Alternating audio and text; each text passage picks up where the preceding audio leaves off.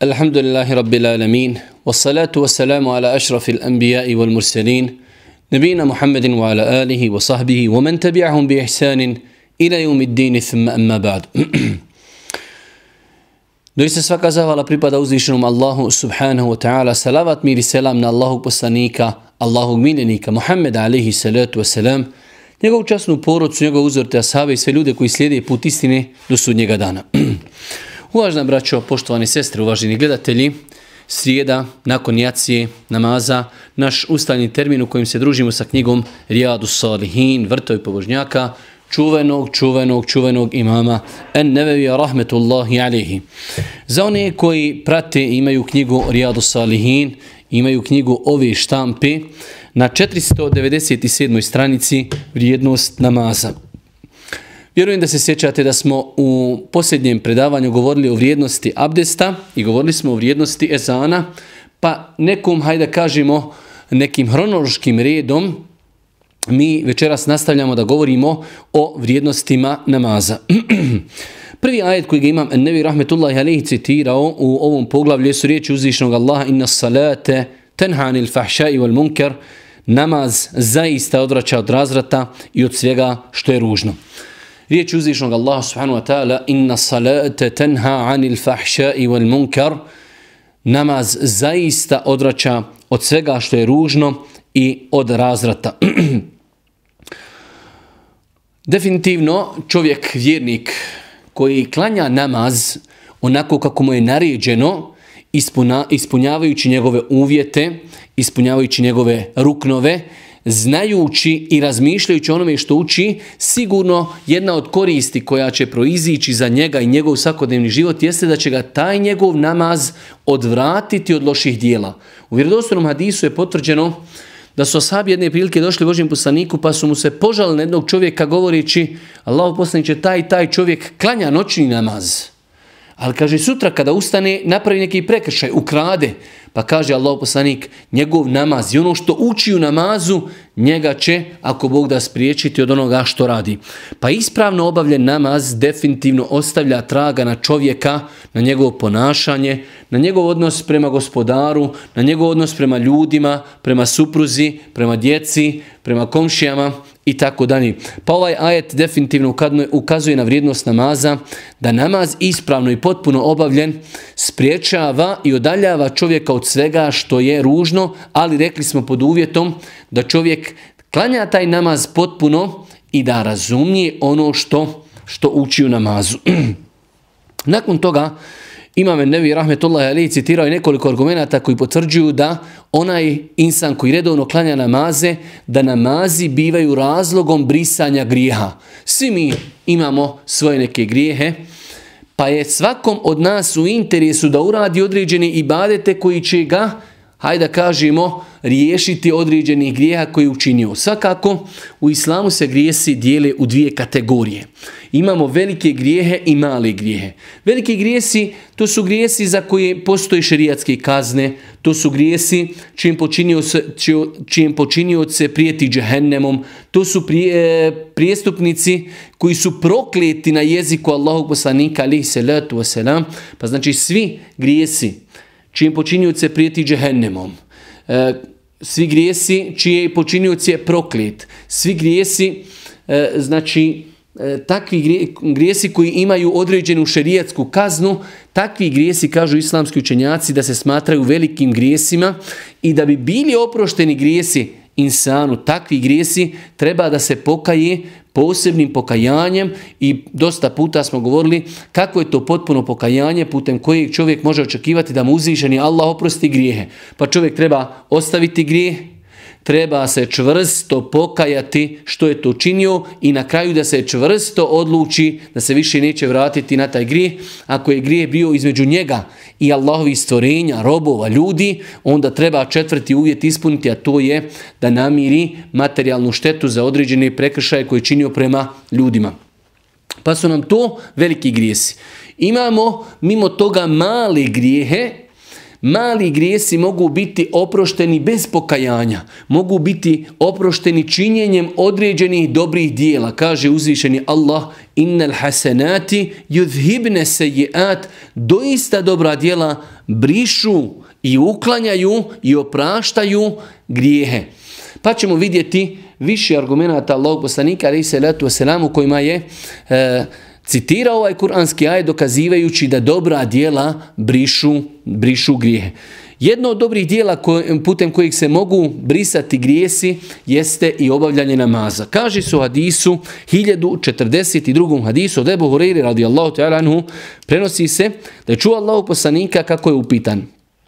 Kako je Allahov poslanik upitao: šta mislite kada bi neko od vas ispred vrata imao rijeku koju bi se kupao 5 puta dnevno? Da li bi na njemu ostalo imalo prljavštini? Prisutni odgovoriše: na njemu ne bi ostalo ni malo prljavštini. Tada Allahov poslanik reče: to je primjer 5 dnevnih namaza kojima Allah briše učinjene grijehe.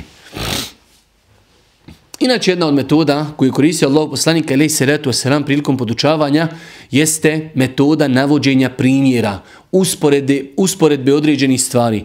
Pa Allahov poslanik alejhi selatu vesselam jedne prilike pita svoje ashabe i kaže: zamislite kada bi neko od vas imao rijeku pored kuće u kojoj bi se kupao 5 puta dnevno. Ne postoji znači nečistoća, fizička čistoća, nečistoća koju čovjek ne bi mogao ukloniti sa svoga tijela ako bi se 5 puta dnevno kupao. Pa kad kaže Allahov poslanik svojim ashabima: šta mislite kada bi čovjek imao rijeku pred kućom u kojoj bi se kupao 5 puta dnevno? Da li bi moglo ostati na njemu nečistoći? Pa ashabi kažu: nemoguće. Pa kaže Allahov poslanik: to je primjer 5 namaza dnevnih. Oni namazi znači tako brišu čovjeku grijehe da čovjek bude čist potpuno od grijeha.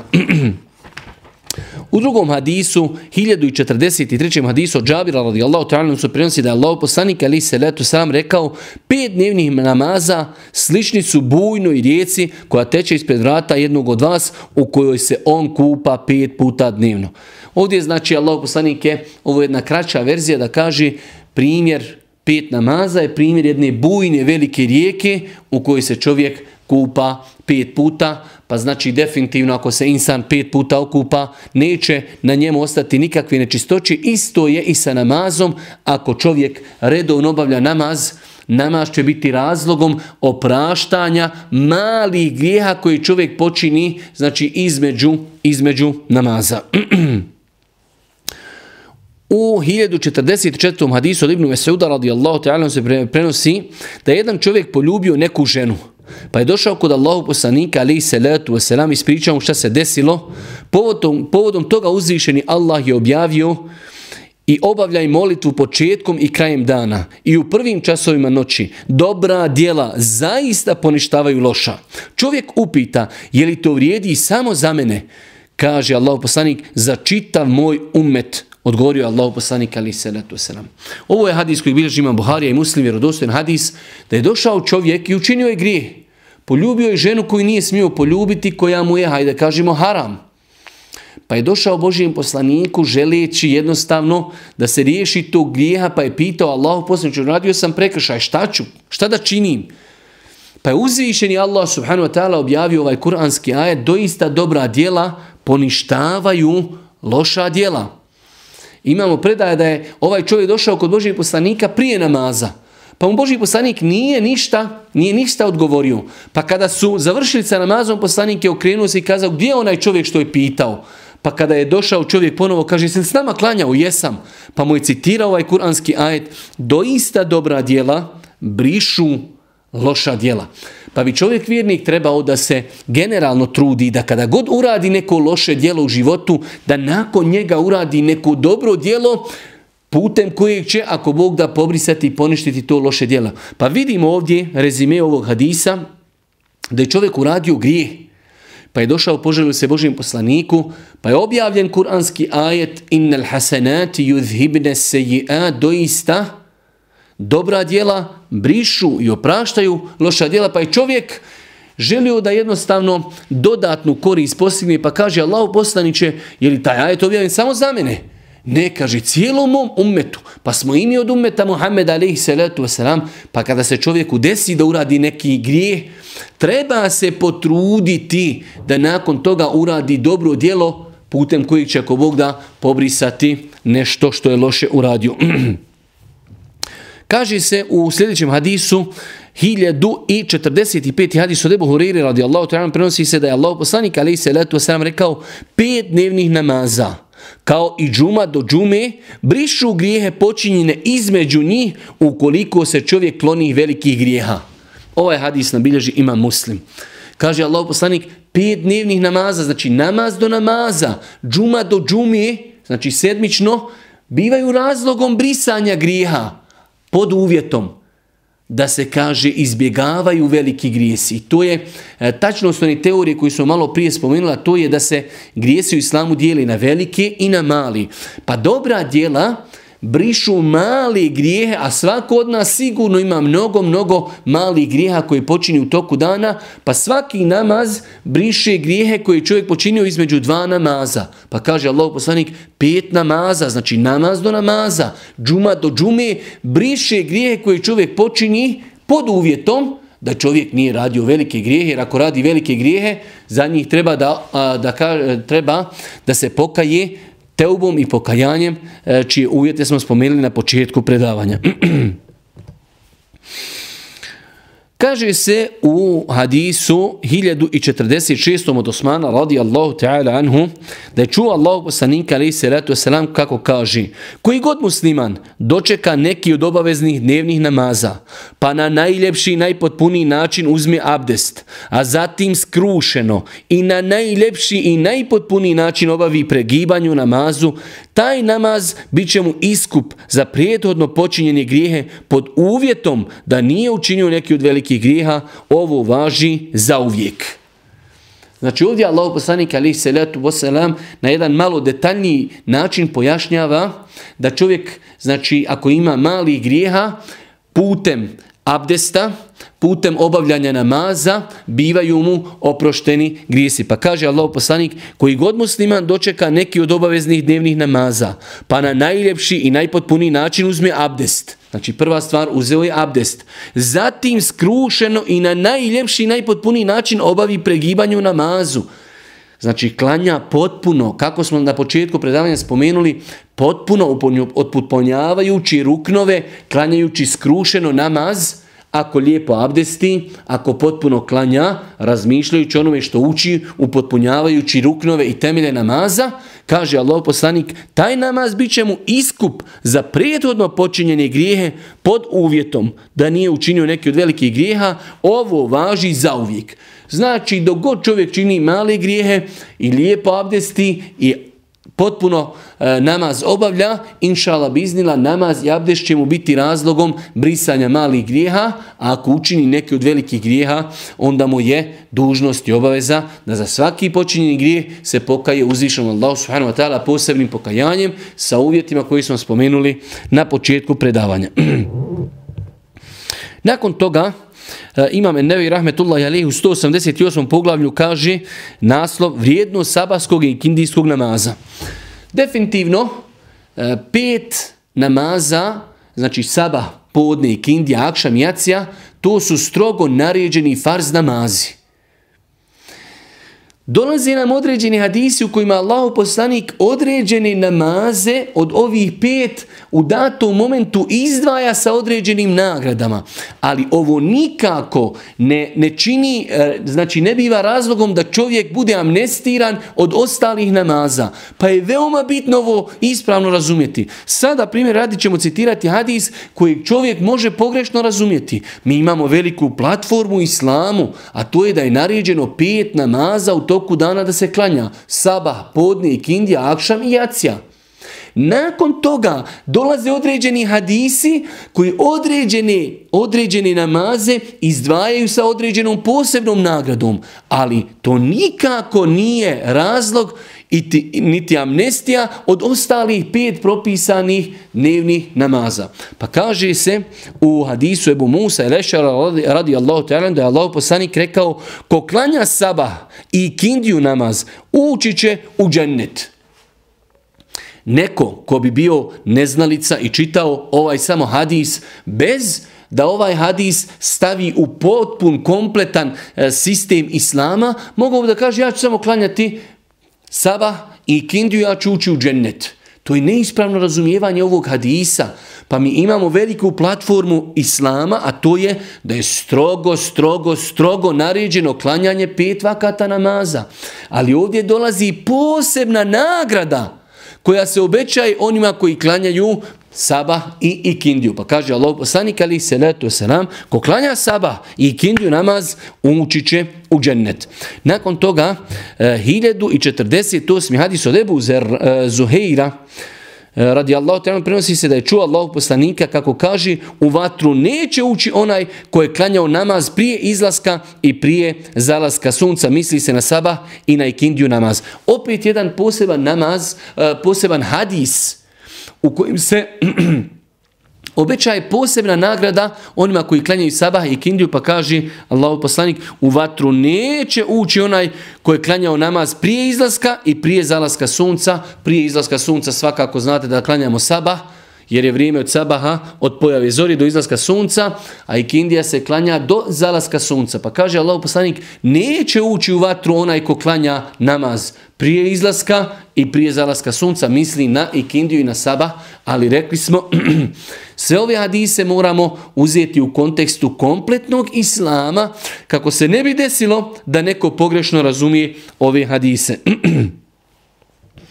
U hadisu 1049. od Džunduba radijallahu ta'ala prenosi da je Allahov poslanik alejhi selatu vesselam rekao: ko klanja sabah namaz, sklonio se u okrilje Allahove zaštite. Čuvaj se, čovječe, da te Allah ne pozove na odgovornost zbog onoga koga on štiti. Jedan hadis koji posebno izdvaja vrijednost klanjanja sabah namaza.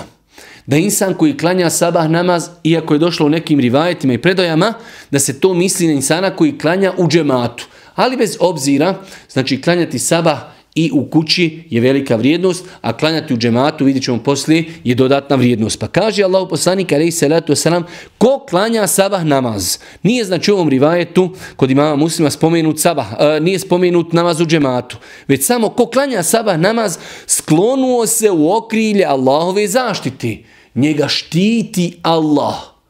Ovo je jedna velika osobenost sabah namaza, da insan koji redovno klanja sabah namaz, on je u okrilju zaštite uzvišenog Allaha, i insan koji se nepravedno ophodi i odnosi prema tom insanu treba da pazi, jer taj insan je u zaštiti uzvišenog Allaha. Pa kaže Allahov poslanik alejhi selatu vesselam: čuvaj se, čovječe, da te Allah ne pozove na odgovornost zbog onoga koga on štiti. Čuvaj se, o Allahov robe, da ne budeš od onih ljudi koji će uznemiriti i vrijeđati i nepravdu učiniti nekome koji je u okrilju uzvišenog Allaha, pa da te Allah pozove na posebnu odgovornost zbog nekog svoga roba koji redovno klanja sabah namaz.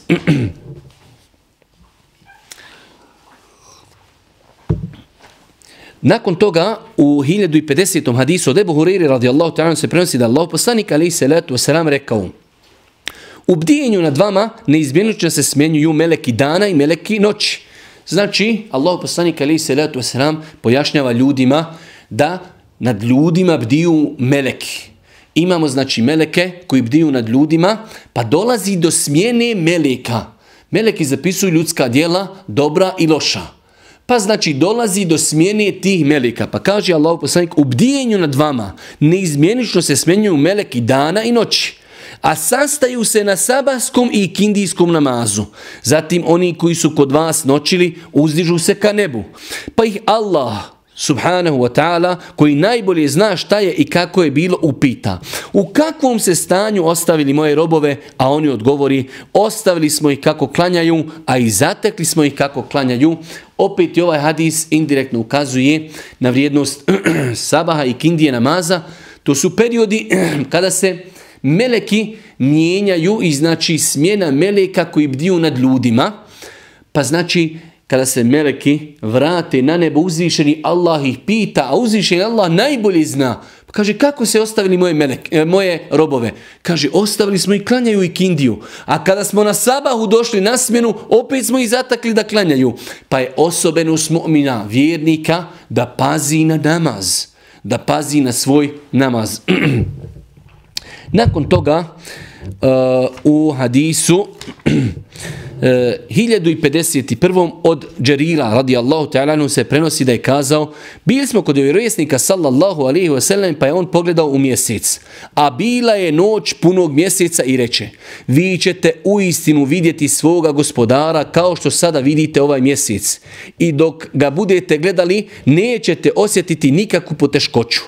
Pa ako ikako možete, nastojte da ne budete spriječeni od obavljanja namaza prije izlaska i prije zalaska sunca, već ih klanjajte.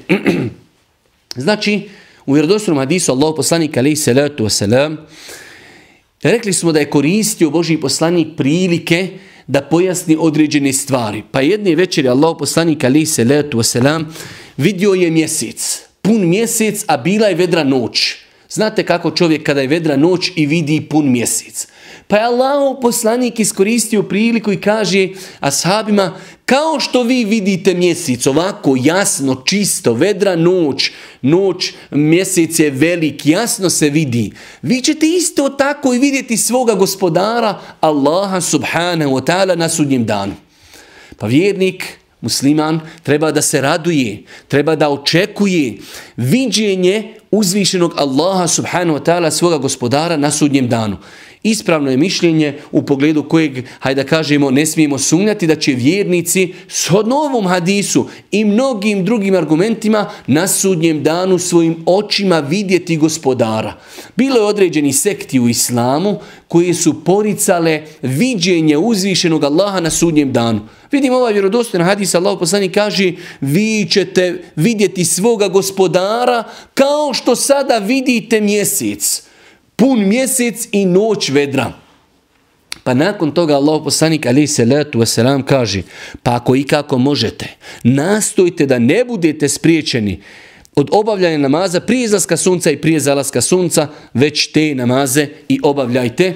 Znači, opet se vraćamo da je ispravno razumijevanje ovih hadisa, da se čovjek vjernik treba dodatno truditi da klanja sabah i ikindiju, ali svakako to su samo dodatne vrijednosti obavljanja sabaha i ikindije.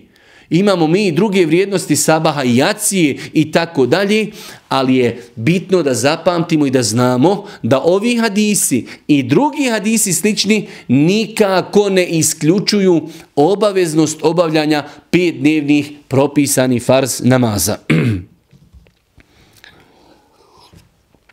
Nakon toga u 1052. hadisu od Burejde radijallahu ta'ala se prenosi da Allahov poslanik alejhi salatu vesselam rekao: upropaštena su djela onome koji izostavi ikindiju namaz. Allahu ekber, Allahu ekber. Braćo, moja dragi cijeni sestri, pošajte ovaj hadis, kaže Allahov poslanik: upropaštena su djela, propala su djela čovjeku koji ostavi ikindiju namaz.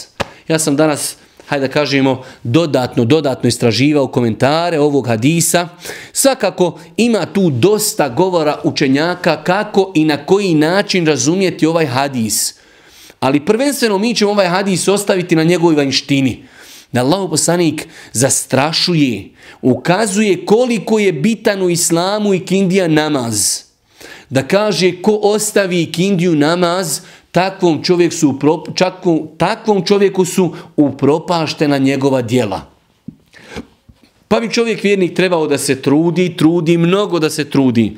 Da ne dozvoli, ne daj Bože, da ne propusti niti jedan namaz, a pogotovo kad je u pitanju namaz ikindija, jer je on nazvan u sunnetu Božjeg poslanika središnji namaz, znači ima jednu dodatnu odliku da ga je Allahov poslanik nazvao središnji namaz. I vidimo u ovom hadisu jedna velika i ogromna prijetnja za osobe koje ostavljaju ikindiju.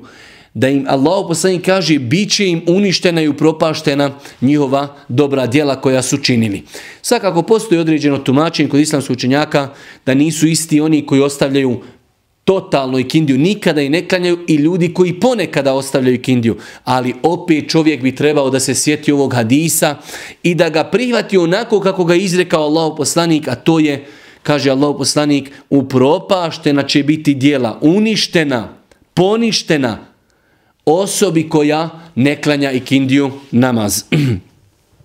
Nakon toga 189. poglavlje Imam En-Nevi rahmetullahi alejhi kaže vrijednost odlaska u džamiju.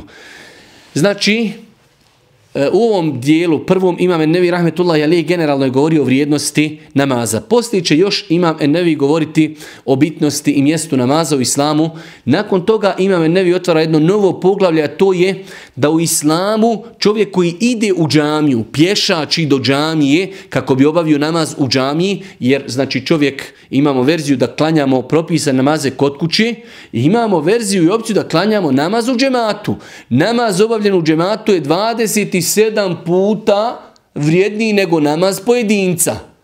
Sad, odlazak do džamije se smatra posebnim ibadetom gdje ćemo vidjeti da svaki korak do džamije biva razlogom brisanja grijeha i podizanja stepeni čovjeka kod uzvišenog Allaha subhanahu wa ta'ala. Pa je znači pješačenje i odlazak u džamiju jedan poseban ibadet, zato je bilo uleme, selefa, prvih generacija koji kada bi išli u džamiju krenuli bi na vrijeme, da ne moraju žuriti, jer kada čovjek žuri pruža veće korake. Oni su kretali na vrijeme kako bi lagano išli i manje korake pravili, kako bi za svaki učinjen korak imali dodatnu nagradu i, hajde da kažemo, dodatne privilegije. Kaže se u hadisu 1053. od Ebu Hureyre radijallahu ta'ala prenosi se da je vjerovjesnik sallallahu alejhi ve sellem rekao: kogod ujutro ili navečer ode u džamiju, Allah mu pripremi mjesto u džennetu, i tako svaki put ujutro ili navečer kada ode u džamiju.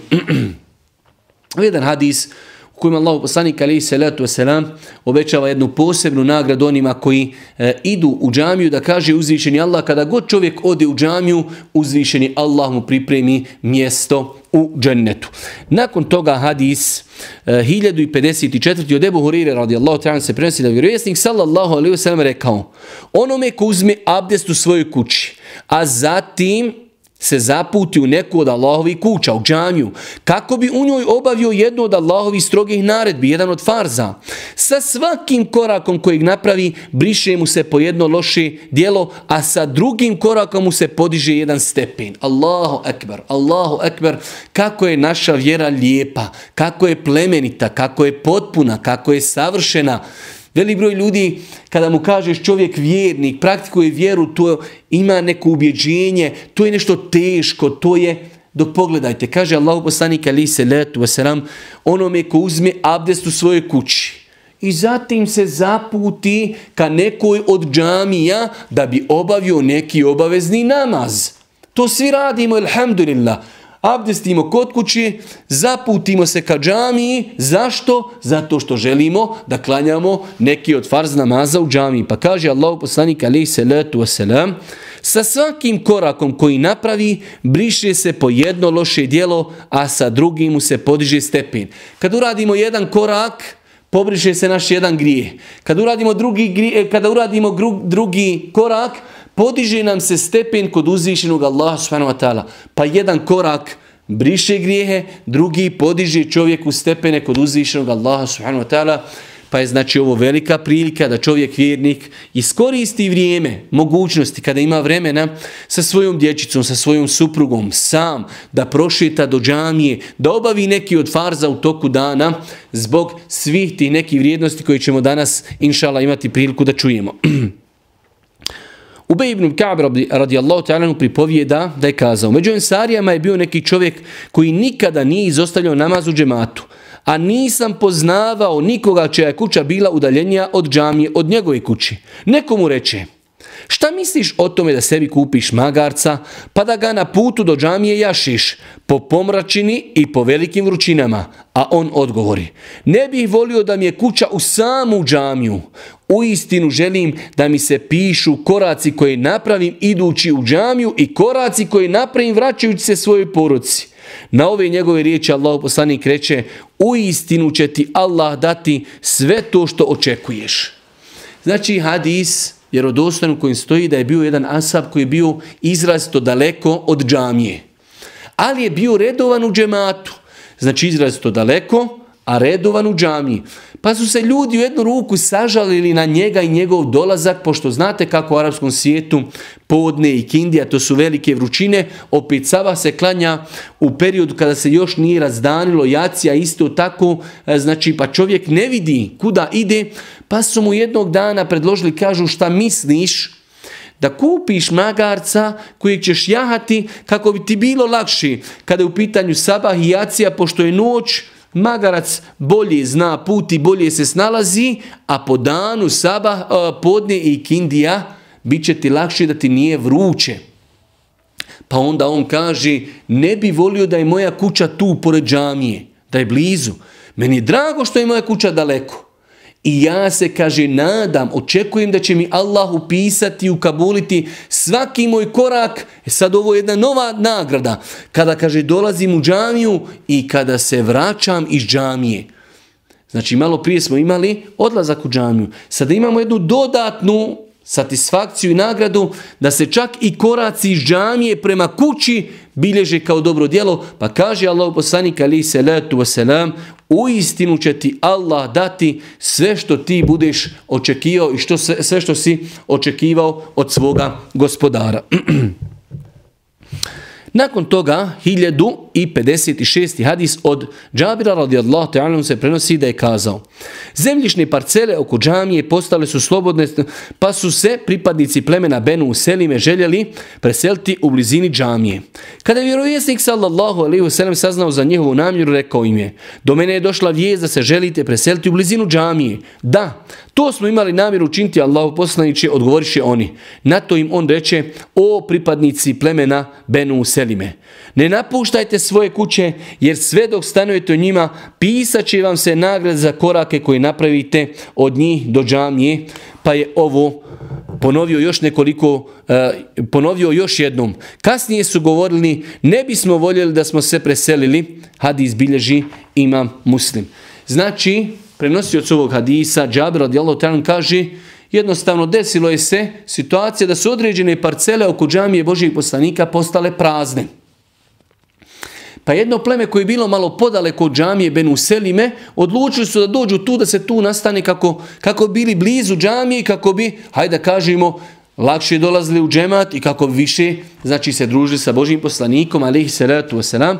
Pa je Allahov poslanik čuo za tu njihovu namjeru, pa im je kazao Allahov poslanik, alejhi selatu vesselam: o pripadnici plemena Benu Selime, ne napuštajte svoje kuće, jer sve dok stanujete u njima, pisat će vam se nagrada za korake koje napravite od njih do džamije. Opet se vraćamo, znači, istom hadisu da je Allahov poslanik podsticao ljude koji su daleko od džamije da dolaze redovno u džamiju, jer će za svaki korak koji urade do džamije imati nagradu kod uzvišenog Allaha subhanahu wa ta'ala. Od Ebu Musa el-Ešarija se prenosi hadis 1057. da je Allahov poslanik rekao: najveću nagradu za obavljanje namaza ima onaj čovjek koji dolazeći na namaz u džamiju najduže pješači, a potom onaj koji pješači nešto kraće od njega. Onaj koji iščekuje namaz kako bi ga klanjao za imamom ima veću nagradu od onoga koji klanja pa zaspi. Ovdje imamo dva ibadeta spojena u jednom hadisu. Kaže Allahov poslanik: najveću nagradu za namaz obavljen u džematu ima onaj kome je kuća najdalja, što je logično. Što je čovjek dalje, napravit će više stopa do džamije i njemu je nagrada veća. Pa kaže Allahov poslanik, shodno tome, znači ko je najdalje najveću nagradu, pa onaj ko je njemu bliže i tako dalje. Onda nastavlja Allahov poslanik jednu novu nagradu nam obećava za obavljanje namaza, pa kaže Allahov poslanik: onaj koji šekuje namaz kako bi ga klanjao za imamom ima veću nagradu od onoga koji klanja pa zaspi. Znači, to je i danas dan poznato u arapskom svijetu da ljudi kada se prouči ezan čekaju određen period da bi klanjali sa imamom. Za vrijeme Božjeg poslanika znalo se nekad desiti da ljudi u džamiji čekaju dugo vremena Allahov poslanika. Allahov poslanik je znao odgoditi određene namaze, ali Allahov poslanik alejhi selatu vesselam ljudima je kazao: sve dok čekate namaz, broji vam se nagrada kao da klanjate, kao da ste u namazu, i veća je nagrada čekati pa klanjati u džematu zajedno sa imamom, makar ga malo čekali dok dođe, nego da klanjamo sami pa da legnemo spavati. Vidjet ćemo poslije posebne hadise koji ukazuju na vrijednost toga da čovjek ili iščekuje namaz ili sjedi u džamiji između dva obavljena namaza. U 1058. hadisu od Burejde radijallahu ta'ala se prenosi da je vjerovjesnik sallallahu alejhi ve sellem rekao: one koji po noćnim tminama hodije do džamije, obradujte potpunom svjetlošću na sudnjem danu. Allahu akbar. Pogledajte kako u islamu kada čovjek radi jedno djelo, shodno tome i dobiva nagradu na sudnjem danu. Pa kaže Allahov poslanik: obradujte potpunom svjetlošću one koji još na dunjaluku idu po tminama u džamiju. Za sabah čovjek ide, malo je mrak, na jaciju, akšam ide mrak, pa znači jednostavno to što se on mučio, išao po mraku, ne vidi gdje staje, Allah dželešanu ga nagrađuje na sudnjem danu shodno njegovoj poteškoći, pa kaže: obradujte takve ljude sa potpunom svjetlošću. Znači oni će imati potpunu svjetlost na sudnjem danu. Nakon toga 1059. hadis od Ebu Hureyre radijallahu ta'ala se prenosi da Allahov poslanik alejhi selatu vesselam rekao: hoćete li da vas uputim na ono čime vam Allah će pobrisati grijehe i povećati vaše stepene u džennetu? Hoćete li da vas obavijestim šta to kod Allaha ako budete činili briše grijehe i šta to povećava stepene? Svakako da je to interesantno djelo svakom vjerniku mu'minu da čini djela koja brišu grijehe i podižu mu stepene. Pa kaže Allahov poslanik alejhi selatu vesselam nakon što su ashabi rekli da žele, kaže Allahov poslanik: temeljito i potpuno uzimanje abdesta u teškim uvjetima, mnogo koraka do džamije i iščekivanje namaza nakon tek obavljenog namaza. Znači 3 stvari, 3 varijante koje Allahov poslanik preporučuje, putem kojih će nam biti oprošteni grijesi i povećan stepen kod uzvišenog Allaha subhanahu wa ta'ala. Pa prva je uzimanje temeljito abdesta u teškim situacijama. Pa primjer radi, nekada je hladno, pa čovjek tada treba da potpuno uzme abdest, kako znači ne bi, ne daj Bože, dovodio svoj namaz u pitanje zato što nije potpuno uzeo abdest. Pa kaže temeljito i potpuno uzimanje abdesta u teškim uvjetima, mnogo koraka do džamije i iščekivanje novog namaza nakon tek obavljenog namaza. Mnoštvo stopa briše grijehe, kao što je došlo u drugim hadisima, iščekivanje namaza nakon tek obavljenog namaza. Pa primjer radi, čovjek klanja akšam, znamo kako je sad u zimskom periodu, jesenskom periodu, od akšama do jacije vrijeme brzo prođe. Čovjek dok dođe kući iz džamije, već mu vrijeme nazad. Pa nekada da čovjek odvoji svoje vrijeme, makar jednom sedmično, jednom mjesečno, svojom dječicom dođe u džamiju, kada se završi akšam namaz, ljudi odu, on ostane u džamiji, sjedi, uči Kur'an, zikri, dovi, radi znači neke hajrate, uči sa svojom djecom Kur'an i tako dalje. Pa je to znači posebno vrijedno djelo kod uzvišenog Allaha putem kojih se brišu grijesi i povećavaju stepeni čovjeku kod uzvišenog Allaha subhanahu wa ta'ala. Nakon toga 190. poglavlje baš o kojem smo sada govorili, vrijednost iščekivanja namaza. Znači u islamu imamo posebnu vrijednost da čovjek ili iščekuje namaz tako što nakon ezana dođe u džamiju i čeka da imam dođe pa da zajedno klanjaju, ili iščekuje sljedeći naredni namaz, znači kada će se klanjati nakon što je već obavljen određen namaz. Pa kaže Allahov poslanik u hadisu Ebu Hureyre, 1061. hadis, da je Allahov poslanik rekao: svako od vas je u namazu sve dok ga iščekivanje namaza i ništa osim toga bude sprečavalo da se vrati svojoj porodici. Kaže, čovjek se smatra u namazu sve dok ga iščekivanje namaza sprečava da se vrati kući. Pa znači kada čovjek sjedi u džamiji od akšama do jacije, ima nagradu kao da je cijelo vrijeme klanjao, jer ga to sjedenje, iščekivanje namaza sprečava od povratka njegovoj porodici. Ja znam da imamo ljudi koji su u datom momentu zauzeti, ljudi koji su poslovni, ljudi koji imaju mnogo obaveza, definitivno. Ovo je za one koji žele najveće stepene kod uzvišnog Allaha. Ali hajmo biti objektivni i hajmo biti pravedni, hajmo biti racionalni. Koliko vremena provedemo pored dnevnika, pored televizije, pored filmova, pored serija i nije nam taj sat vremena dugo. a dugo nam je ostati u džamiji od akšama do jacije. Pa insan treba da bude samo pravedan. Kao što ima vremena da sjedi i gleda utakmicu 90 minuta i da se ne povjeri i nije mu teško, onda isto tako bi trebao da ima vremena za svoj ahiret, za svoje brisanje grijeha i za uzdizanje stepeni kod uzvišenog Allaha subhanahu wa ta'ala. Pa vidimo ovaj veličanstveni hadis da Allahov poslanik alejhi selatu selam kaže, čovjek ima nagradu iščekivanja namaza kao da je u namazu. Nakon toga hadis 1062. od Ebu Hureyri radijallahu ta'ala prenosi se da Allahov poslanik rekao, meleki donose salavat na nekoga od vas sve dok se nalazi na mjestu na kojem je obavio namaz i sve tako dok ne izgubi abdest. Meleki govori, gospodaru oprosti mu, gospodaru smiluj mu se. Znači pohvalno i lijepo je da čovjek u džamiji, ako je već klanjao, ostane na tom mjestu i zikri, spominje Allah subhanahu wa ta'ala i zato kažemo, pogotovo kad su u pitanju ti periodi između namaza kao što je podne, kao što je akšam i jacija. Sve dok čovjek boravi na mjestu na kojem je klanjao, a kažu neki islamski učenjaci da se to misli i u širem smislu u džamiji u kojoj je klanjao, ako ostane sjediti, sve dok ne izgubi abdest, sve dok je ostaje u džami i dok je na onom mjestu gdje on klanjao, meleci dove za insana i govori, gospodaru oprosti mu, gospodaru smiluj mi se. Treba li čovjeku veća satisfakcija? Treba li čovjeku, ajde da kažemo, nešto veće od toga da za njega meleki, Allahova nepogrešiva stvorenja dove toliko da neprestano govori, gospodaru oprosti on tvom robu, gospodaru oprosti tvome robu, gospodaru smiluj mu se, sve dok čovjek sjedi u džamiji i sve dok ne izgubi abdest.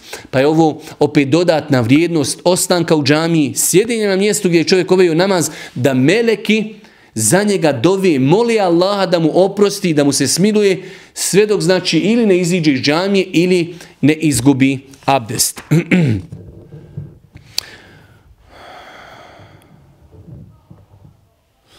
Nakon toga 191. poglavlje vrijednost namaza u džematu. 191. poglavlje vrijednost namaza u džematu. Mi smo kazali, kad su u pitanju propisani farz namazi, čovjek ima verziju da klanja farz namaze kod kuće, a ima verziju da klanja farz namaze u džematu za imamom, za efendijom.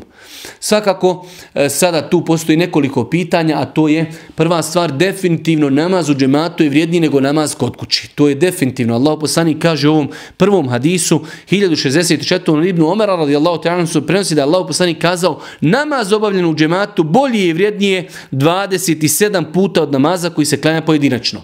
Znači namaz klanjan u džematu je vrijedniji 27 puta. Imamo islamski učenjaka koji su kazali shodno određenim drugim argumentima koji će sada doći, da u osnovi insan koji čuje ezan, njemu je obaveza da klanja u džematu. Ali kažu islamski učenjaci da se to odnosi na osobe koji su u starim vremenima mogle čuti ezan sa munari, koji se uči bez pojačala i koji se uči u nekim umjerenim uvjetima, jer nekada u starinska vremena čovjek kada uči ezan, pa vjetar može odnijeti, znači njegov glas mnogo dalje, znači misli se na normalne uvjete i na učenje bez ikakvih pojačala. Kaže određen broj islamskih učenjaka da insan ako čuje takvo učenje ezana, da mu je obaveza da dođe u džamiju klanjati farz namaz. Svakako ako bi klanjao kod kuće, njegov namaz je ispravan, ali može biti griješan zbog toga što nije obavio namaz u džematu, a s druge strane ako klanja namaz u džematu, njegov namaz je znači 27 puta vrijedniji nego namaz koji je klanjao kod kući. U sljedećem hadisu stoji da Allahov poslanik kazao, od Ebu Hureyre radijallahu ta'ala se prenosi da je poslanik kazao, namaz kojeg čovjek klanja u džematu bolji od namaza koji klanja u svojoj kući ili namaza koji klanja na tržnici za više od 25 puta. To je zato što će onaj ko propisano i potpuno uzme abdest i ode u džamiju, a jedini razlog zbog kojeg je izišao da bude namaz, sa svakim korakom koji napravi biti uzdignut za jedan stepen i bit će mu oprošten jedan grijeh. Kada klanja namaz, sve dok je u džamiji i dok ne izgubi abdest, meleki će na njega neprestano donesti salavate govoreći gospodaru oprosti mu, gospodaru smiluj mu se. On će biti u namazu sve dok bude iščekivao namaz. Znači ovdje Allah poslanik u jednu ruku kao da pojašnjava šta je razlog, zašto je taj namaz u džematu toliko vrijedniji, pa smo vidjeli znači ovdje stvari da čovjek prvo što pješači do džamije, nakon toga klanja u džematu, nakon toga i meleki za njega dovi. Znači sve dok čovjek je odvojen od porodice zbog namaza, broji mu se da je to nagrada namaza, pa znači klanjanje u džematu definitivno mnogo vrijednije nego klanjanje kod kuće pojedinačno.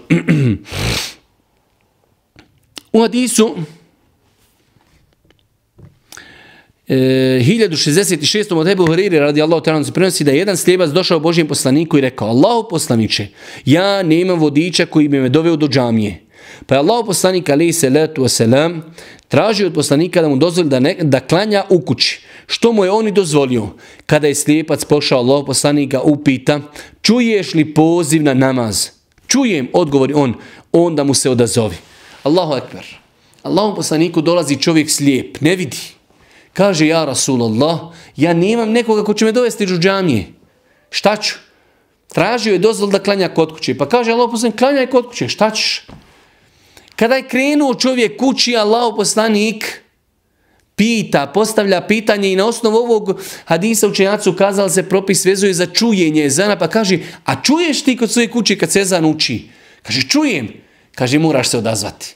Pa znači vidimo da je ovdje Allahu poslanik alejhi salatu vesselam nije dopustio čovjeku slijepcu da klanja kod kuće, već treba da dođe u džamiju, a s druge strane vezivao je propis za čujenje ezana normalno kada se uči, znači bez ikakvih pojačala u nekim normalnim vremenskim uvjetima.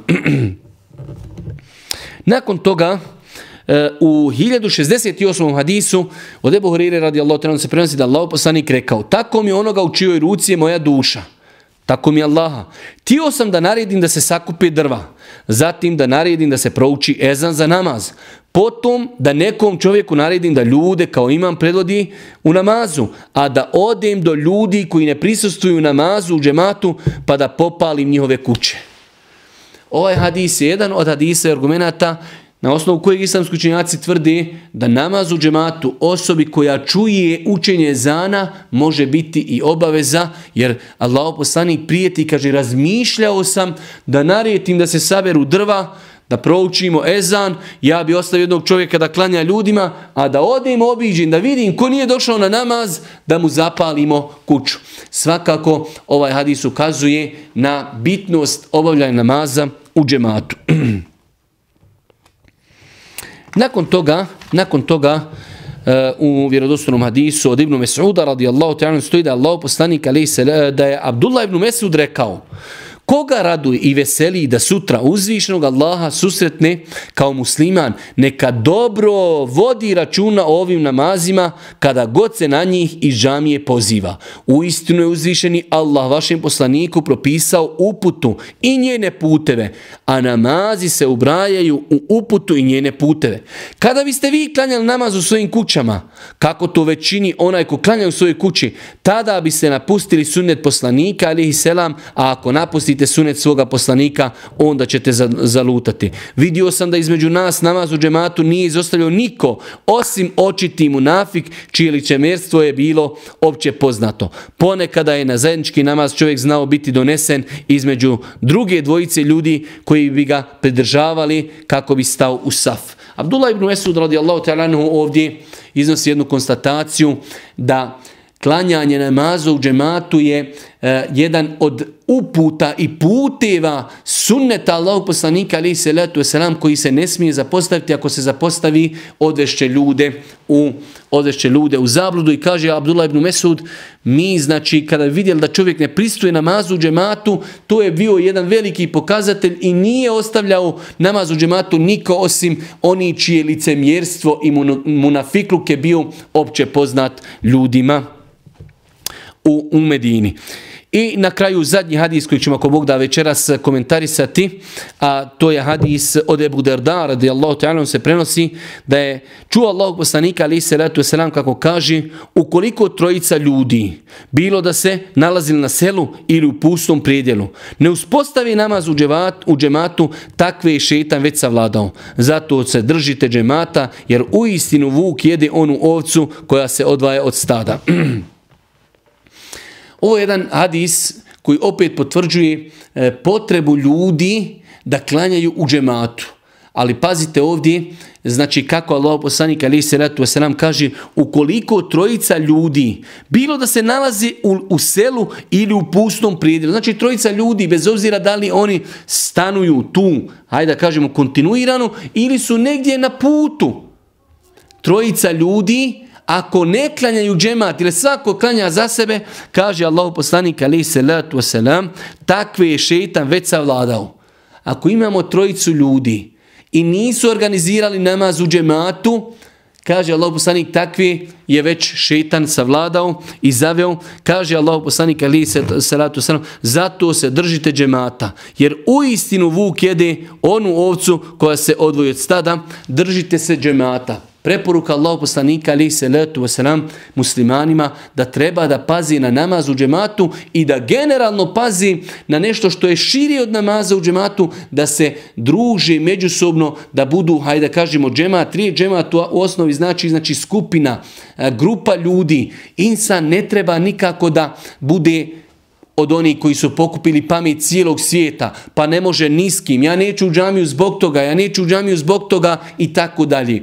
Insan treba da bude od ljudi, znači koji dolaze u džemat, vezuju se za džemat, trudi se da bude društveno korist insan u jednom društvu. Pa kaže Allahov poslanik alejhi selatu vesselam, zato se držite džemata, jer uistinu vuk jede onu ovcu koja se odvojila od stada. Znači insan onog momenta kada dođe na stepen da klanja namaze kod kuće, ne dolazi u džemat, odvojio se od društva, sam je, nikomu ne velja, neka zna da je to prvi korak ka šejtanovom zavođenju. Božji poslanik kaže: vuk će pojesti onu ovcu koja se odvoji od stada. Poredeći znači ljude i stado. Sve dok su ovce u stadu kod svoga pastira, njima je znači sigurnost u jednu ruku zagarantovana. Ali kada ovca ostane sama iza stada, takvu će ovcu najprije pojesti vuk. Tako i insan. Sve dok je u džematu, zajedno klanja sa ljudima, trudi se da bude društveno koristan, jednostavno u zajednici je, savjetuje ljude, ljudi njega savjetuju, inša Allah, on je u hajru. Onog momenta kada se odvoji od ljudi, definitivno je to već pokazatelj da je krenuo neispravnim putem. Molim uzvišenog Allah subhanahu wa ta'ala da nas učiti na putu istine. Molim ga subhanahu wa ta'ala da nam ukabuli ono što učimo i što radimo. Mi ako Bog da, sljedeći put se nastavljamo družiti sa 192. poglavljem podsticanje na obavljanje sabaha i jaci u džematu. Subhaneke, Allahumma bihamdike, šedu in la ilaha illa ente, stagfiruke, wa etubu ilejk.